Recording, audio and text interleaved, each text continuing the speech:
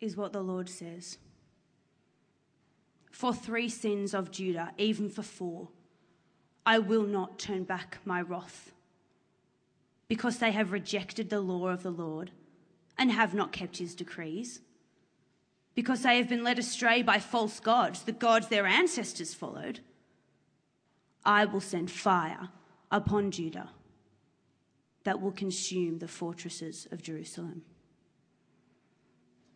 This is what the Lord says. For 3 sins of Israel, even for 4, I will not turn back my wrath. They sell the righteous for silver and the needy for a pair of sandals. They trample on the heads of the poor as upon the dust of the ground, and deny justice to the oppressed. Father and son use the same girl, and so profane my holy name. They lie down beside every altar, on garments taken in pledge, and in the house of their God they drink wine taken as fines. I destroyed the Amorites before them, though he was tall as the cedars and strong as the oaks. I destroyed his fruit above and his roots below.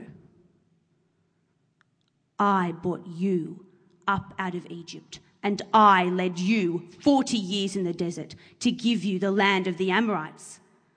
I also raised up prophets from among your sons and Nazarites from among your young men. Is this not true, people of Israel? Declares the Lord.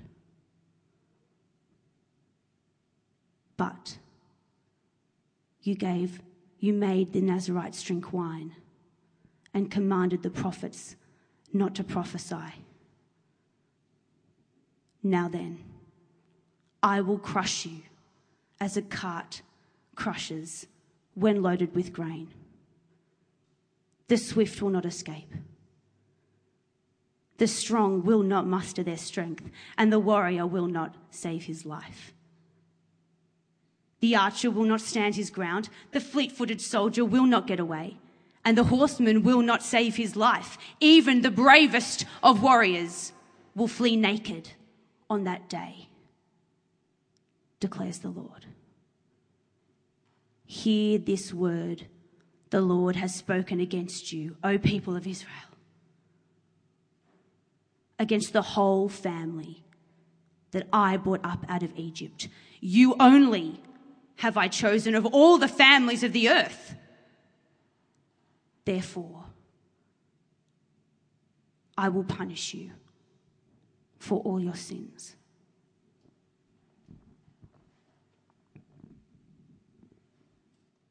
Let's pray. Father, please give us the grace to listen to these hard words from the prophet Amos so that we would be saved. Amen. Well, good evening again. We're going to be examining that passage, and hasn't it been great to be served by those who have been reading that for us so powerfully? But now I'm going to talk about something a little silly for a second.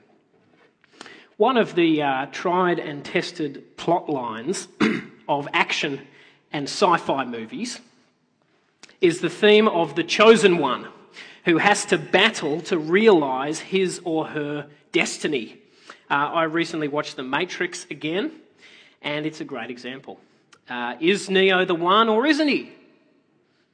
Can he live up to his calling, or will he fail? Now, it's just a repeat of Star Wars, of course. Luke, the Force is strong with this one, has to overcome the incredible obstacles in his way to restore balance. Too old, says Yoda. And is he? We don't know. There's that great moment, just entertain me for a second. There's that great moment when he's training on Dagobah, and he has to lift his spaceship by the power of the Force up out of the slime, and he fails. I can't do it. Now, in fact, for all of you who I've just alienated, it's not just sci-fi. The Lion King has exactly the same plot line. When will Simba return and fulfill his destiny as king? Awesome stuff. Now, the roots of this theme of the chosen one, of course, lie in our culture's acquaintance with Judaism and Christianity, with the idea that God is a God who elects, who chooses a people for himself. Christians understand themselves to be chosen by God. We heard about it in that first reading from 1 Peter, didn't we? You are a chosen people, a royal priesthood, a holy nation, a people belonging to God, that you may declare the praises of him who called you out of darkness into his wonderful light. I wonder how you felt as we read that. Inspired and honoured, perhaps. It is indeed an inspiring calling. But there is another side to this theme. There is a darker side to it. Less uplifting, and we need to make sure that we've taken it in. The other side is put starkly before us in chapter 2 of the book of Amos, where we see how God's election of his people, his choice of them, tragically only ended up exposing their sinfulness. We've been looking at Amos for a couple of weeks now, and it is not a pleasant experience, but it's good for us. And today's passage is no exception. I really think we desperately need to pay attention to these words, because it's both a profound warning for a society that thinks of itself as post-Christian, and a safeguard against the kind of naive confidence that can so easily be a part of Christian churches. So please come with me as we have a look at Amos chapter 2 from verse 4. It would be great to have it open. I think it's page 906. Is that right? I'm going to spend the first half of the sermon making sure we've understood this passage properly, and then turn to ask what it might have to say to us today. I'm going to say some pretty heavy things, so it'd be great to see where they're coming from. We pick up our passage where an eerie feeling must have come over Amos's first hearers. As we looked at last week, Amos has announced judgment on all the nations that surround Israel, using a set pattern: for 3 sins, for 4, I'll not revoke the punishment. But now the judgment comes in upon God's own people. First, in verse 4, the nation of Judah. Now, I need to make sure we're all on roughly the same page in terms of understanding what's happening. The year is something like 760 BC. The people group that God brought up out of Egypt, which under King David had been one nation, have become divided into 2 kingdoms, Judah in the south and Israel in the north. And Amos was from Judah in the south, but his prophecy was mainly directed to the northern kingdom, Israel. And these 2 kingdoms had become more and more separate, distant. It even fought wars with one another. If you want to know more about that, can I just come and talk to me afterwards? There's lots of different things you can do to just get your bearings. So verses 4 to 5, which we began with, they're directed at the southern kingdom, Judah, which to Amos's hearers would still have been someone else, if I can put it that way. But they would have started to be a bit uncomfortable, because this was much closer to home. More importantly, the reasons they were judged for really ought to have made them get very nervous. Judah is rebuked in verse 4 for rejecting the law of the Lord and not keeping his decrees, and for following false gods. Judah is under God's judgment, that is, because it has turned its back on God. Now, that is what in fact happened in the centuries after David's reign. God's people increasingly allowed foreign worship to become part of their life. Now, it's just worth pausing on this point. It's not the main point of the sermon, but I just want to pause on it because there's something significant here. We should notice the difference between the things the nations were rebuked for and the things God's people are rebuked for. The surrounding nations were not judged for forgetting the law of the Lord. But as we saw last week, they were judged for violence, injustice, abuse, and so on. The nations, that is, are judged, I think, according to moral principles that they ought to have adhered to just because they're human beings. But Judah should have known better. Judah is judged by a different standard. And this is an important reminder, I think, that God's judgment is not unfair. God will not hold people to a standard they cannot possibly know about. God's judgment is not unfair, and I think this should be a hint that when Jesus returns to judge the living and the dead, which he will, no one will be able to claim that they were treated unfairly or that they were judged by an unreasonable standard. But let's move on. Finally, in verse 6, Amos reaches the climax of this whole series of judgments. He's circled in around the surrounding nations, and now he comes right to the centre and does not hold back. Israel, too, his hearers, will not escape judgment. But here the formula is massively expanded. All the other nations got 2 or 3 verses. Israel get a dozen. What Israel is judged for is the way the poor are being treated. Have a look at verse 6. This is what the Lord says. For 3 sins of Israel, even for 4, I will not turn back my wrath. They sell the righteous for silver and the needy for a pair of sandals. That is for ridiculously cheap prices. They trample on the heads of the poor as upon the dust of the ground and deny justice to the oppressed. Father and son use the same girl. Now, we don't actually know exactly what that was about, but I think the most likely thing is it's a reference to powerful members in a household abusing their servant girl. It's about the poor. And so they profane my holy name. They lie down beside every altar on garments taken in pledge. In the house of their God, they drink wine taken as fines. Now, I need to make sure we've got what's going on here. You see, the problem with these things is not just that they're cruel, though they are. They're awful. But also that they are explicitly what the law forbids. Let me show you what I mean. Keep with Amos, but turn in your Bibles back to the second book of the Bible, the book of Exodus. Exodus chapter 23, actually. Exodus 23, I'm just going to show you a few things in Exodus. This is the law of God, the law that Israel knew about. 23:6, do not deny justice to your poor people in their lawsuits. Have nothing to do with a false charge, and do not put an innocent or honest person to death, for I will not acquit the guilty.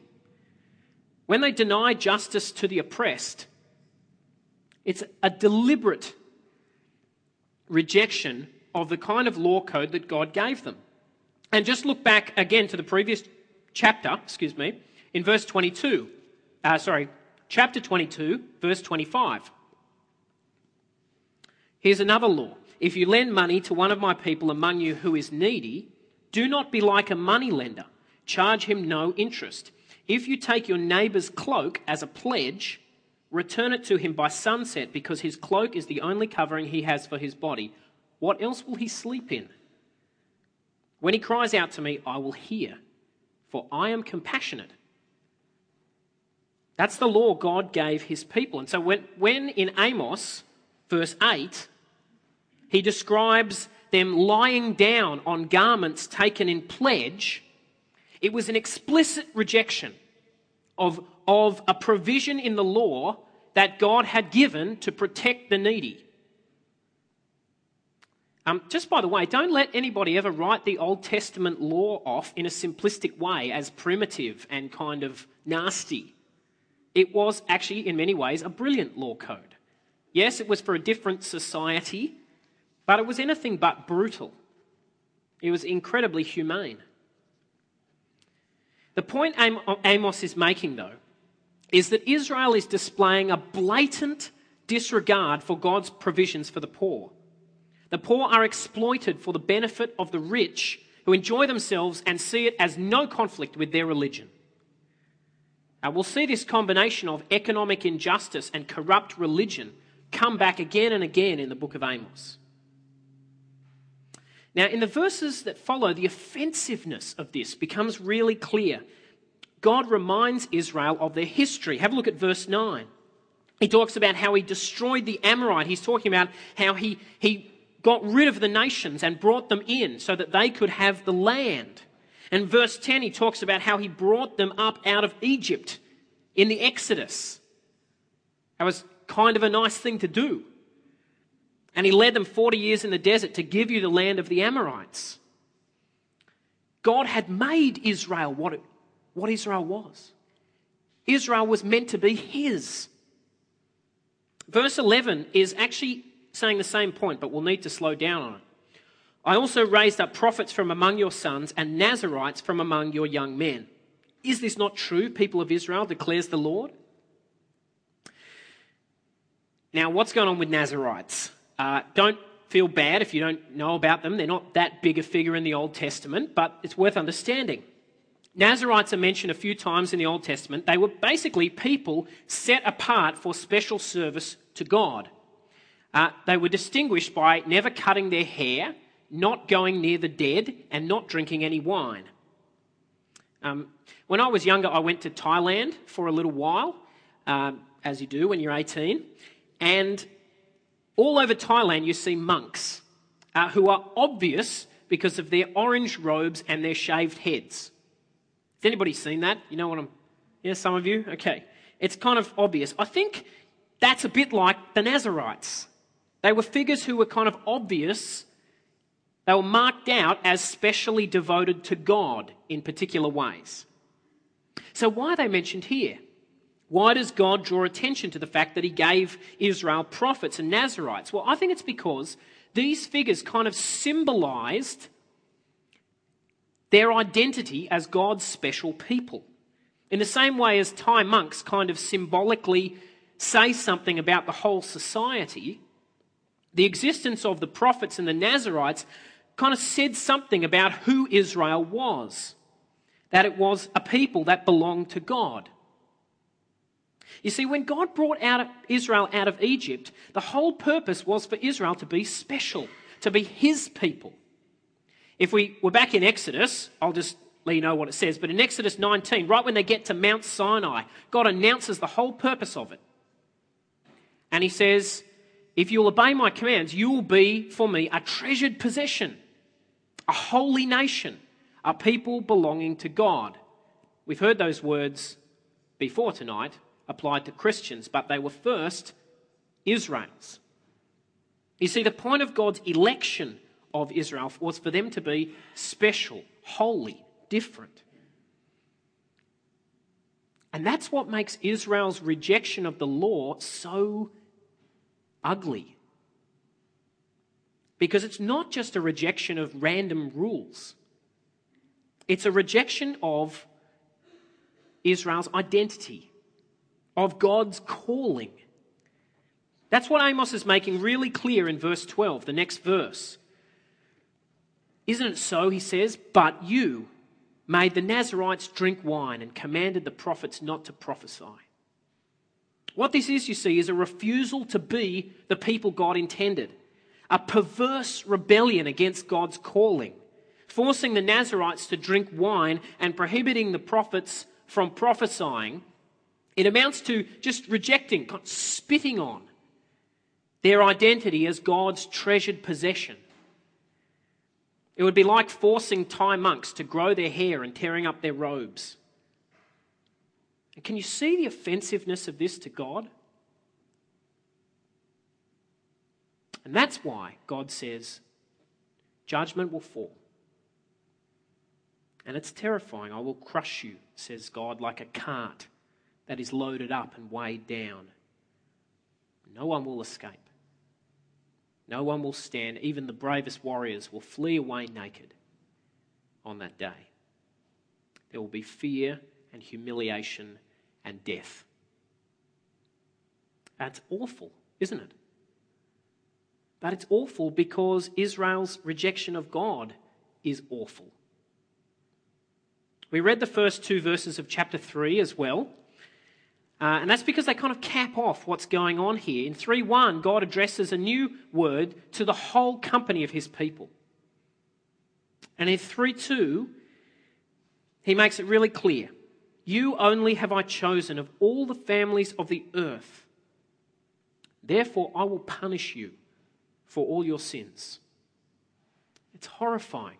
Israel's election, the fact that God had entered into an intimate relationship with Israel. The word for chosen there is just known. You only have I known. He knew Israel. It didn't mean Israel was safe. In fact, it meant the opposite. Rather than leading to life, God's relationship with Israel revealed her sinfulness and exposed her to judgment. The nations around about certainly failed disastrously to live in the way God had made them to, but Israel's failure was deeper and more personal. It amounted to a deliberate refusal of God's calling. It's one thing to reject God impersonally like the nations did. It's quite another thing to look God in the eye and say, we don't want a part of that. Well, that's our passage. How does it impact us today? As I've read and thought about this passage over the past week, I've been struck by and troubled by the parallels between Israel and the society in which we live. For Australian society, like most of the so-called Western world, is more and more what's been called post-Christian. Australia was never chosen like Israel was, but our culture was once deeply impacted by the gospel. The evidence for this is abundant. Our constitution acknowledges God. Our parliament says the Lord's Prayer every time it sits. In courts, we make promises to God under oath. Our laws have all sorts of provisions for Christian churches and so on. And yet we are increasingly turning our backs on this heritage in ways that eerily resemble Amos chapter 2. No religion is ridiculed in public as frequently and viciously. Christian moral thinking is seen by many of the elites, at least, as not just old-fashioned but detestable. It's particularly obvious in relation to things like marriage and sexuality, but in many other ways as well. We have become completely comfortable as a society with things that Christian faith would see as offensive to God. We herd the poorest people like sheep into cages on remote islands. We run the government on the back of poker machine taxes that harvest the income of the working class. We have become untroubled by the practice of abortion. And we have a cultural addiction to sexual depravity which sustains a vast and appalling industry of pornography and sex trafficking. And there is a willfulness in this rejection of biblical moral principles which eerily reminds me of what we read here in Amos. But most troubling of all, we are becoming far more uncomfortable with hearing dissenting voices. There are increasingly moves to make it more difficult for Christians to speak in criticism. I don't know if you saw Q&A or followed the reaction last week. Obviously, things are not totally gone, right? The Archbishop could speak on public TV. And yet, there was a fair degree of outrage that anyone would say anything like some of the things he said. There are some conversations you just aren't allowed to have anymore. Some aspects of proposed anti-vilification and anti-discrimination legislation, again, eerily echo what we read here about how they made the Nazarites drink wine and they commanded the prophets not to prophesy. You're not allowed in a lot of places now to tell people about Jesus. And this should be deeply troubling, because what Amos shows us is that it is a fearful thing for a society to turn its back on God after it has been known by him. It is inexcusable. Now, of course, people don't have to think this is what they're doing. The issue is certainly not whether we're religious or not. Religion can easily actually be at the heart of the problem. The society that Amos rebuked was still deeply religious. They lay down on their garments taken in pledge in the house of their God. Their culture was littered with religious artifacts and buildings and priests. I have no doubt that there were many in Israel who still saw themselves as the Lord's society, just like people still speak of Australia as a Christian nation. And yet they had turned their backs on God, just as we are doing. And what makes us imagine, then, that we will escape judgment? We will not. It is a fearful thing for a society to have known God and then rejected him. But of course, we can't stop with our society. Because when we think about election, God's choosing, the spotlight ought to shine first and foremost not on a culture that has only ever been partly Christianised, but on the church. Because as we saw from 1 Peter in the story of the Bible, it's the church that inherits Israel's calling. You are a chosen people. They're the titles God gave Israel. But after what we've read in Amos, shouldn't these words be more terrifying than inspiring?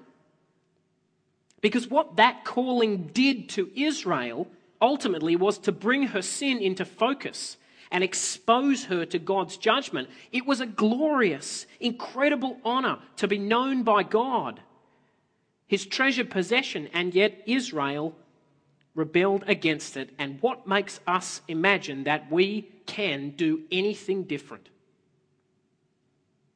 Can we live up to that calling? Can we be a light to the nations? Can we do what 1 Peter calls us to live such good lives among the pagans, that though they accuse you of doing wrong, they may see your good deeds and glorify God on the day he visits us? Can we do that? I don't know about you, but I think we should beware of assuming that that is simply within our power, that that's easy for us. Because in so many ways, we are just like Israel. The church is just like Israel. How easy it is for us to get tired of being different. How easily we feel ashamed of our faith and want to distance ourselves from those who publicly display it. To remain pure in the face of scorn and pressure. To be generous with our money when those around us are doing so much better. To care for the needy in the way God calls us to. I mean, the church has hardly had a perfect track record when it comes to defending the poor and vulnerable. To keep welcoming and opening ourselves up to others when we are tired and needy ourselves. To keep coming to church and listening to the Word of God and supporting ministry when it's so often embarrassing and difficult and negative, like you may feel tonight is. How easy it is to become resentful of God's calling. The problem is that what we see here in Amos and what we see in our culture's rejection of Christianity is only what is true of the human heart for all of us. At a deep level of our being, we don't want God. We do not want his calling. Israel shows us what is true of all of us. When God's call comes, we all have a perverse tendency to reject it. Why? Where does this perverse rebelliousness come from? Is it from a sense that this calling is too big for us, too difficult, a burden too big to carry? Is it from a fear of being different to others? Or is it just from something deep in us that hates to accept God's rule and that wants to be independent? Whatever it is an ugly thing. And it warrants God's judgment. We deserve God's judgment on our own. We deserve it. Because our sin is not just a rejection of random rules. It's a willful refusal of God's generosity to us. And can we then expect anything other than the judgment Amos speaks of. You only have I known, therefore I will punish you.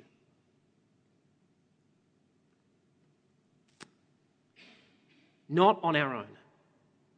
On our own, we can't expect anything other than that. But there is a difference between our calling and Israel's calling, a difference which changes everything.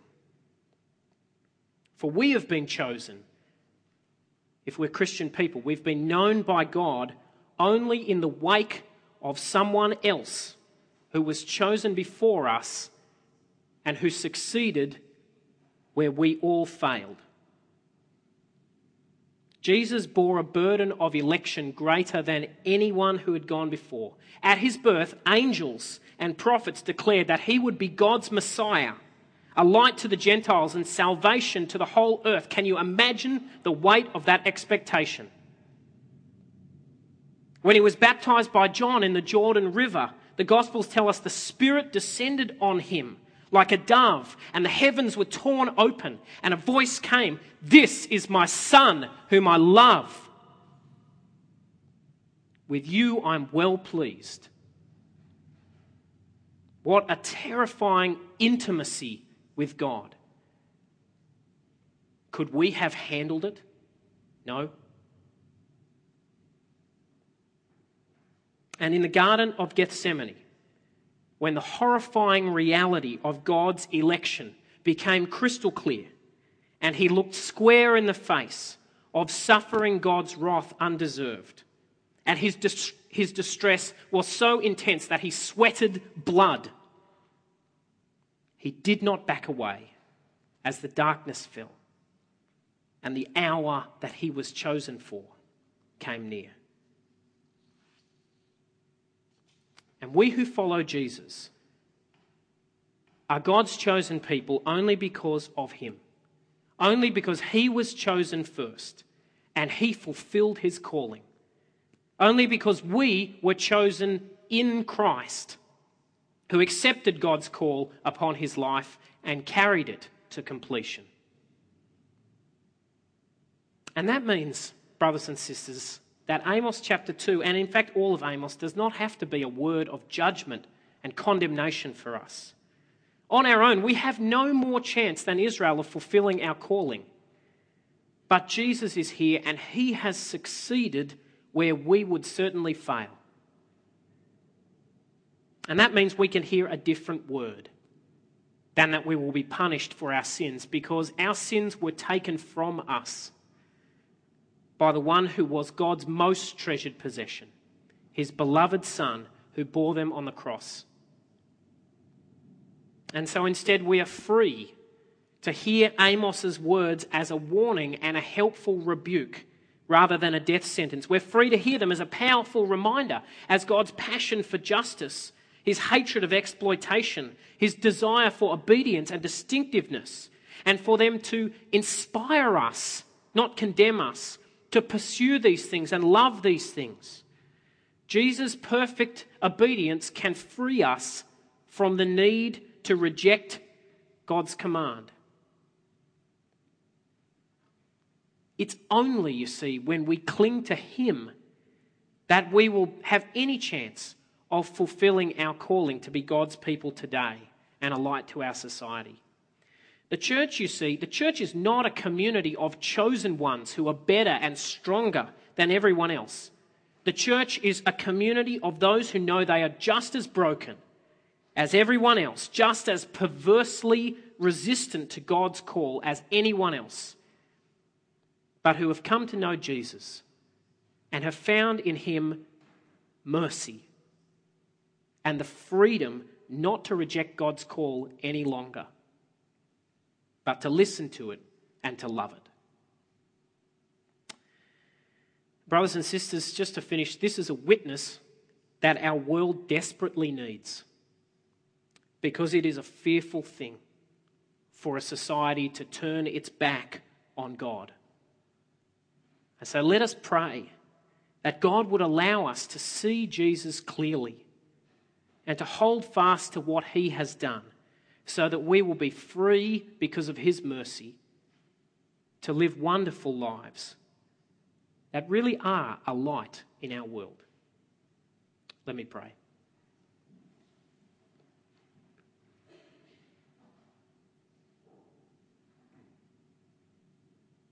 Lord Jesus, we love you and we are so thankful for you.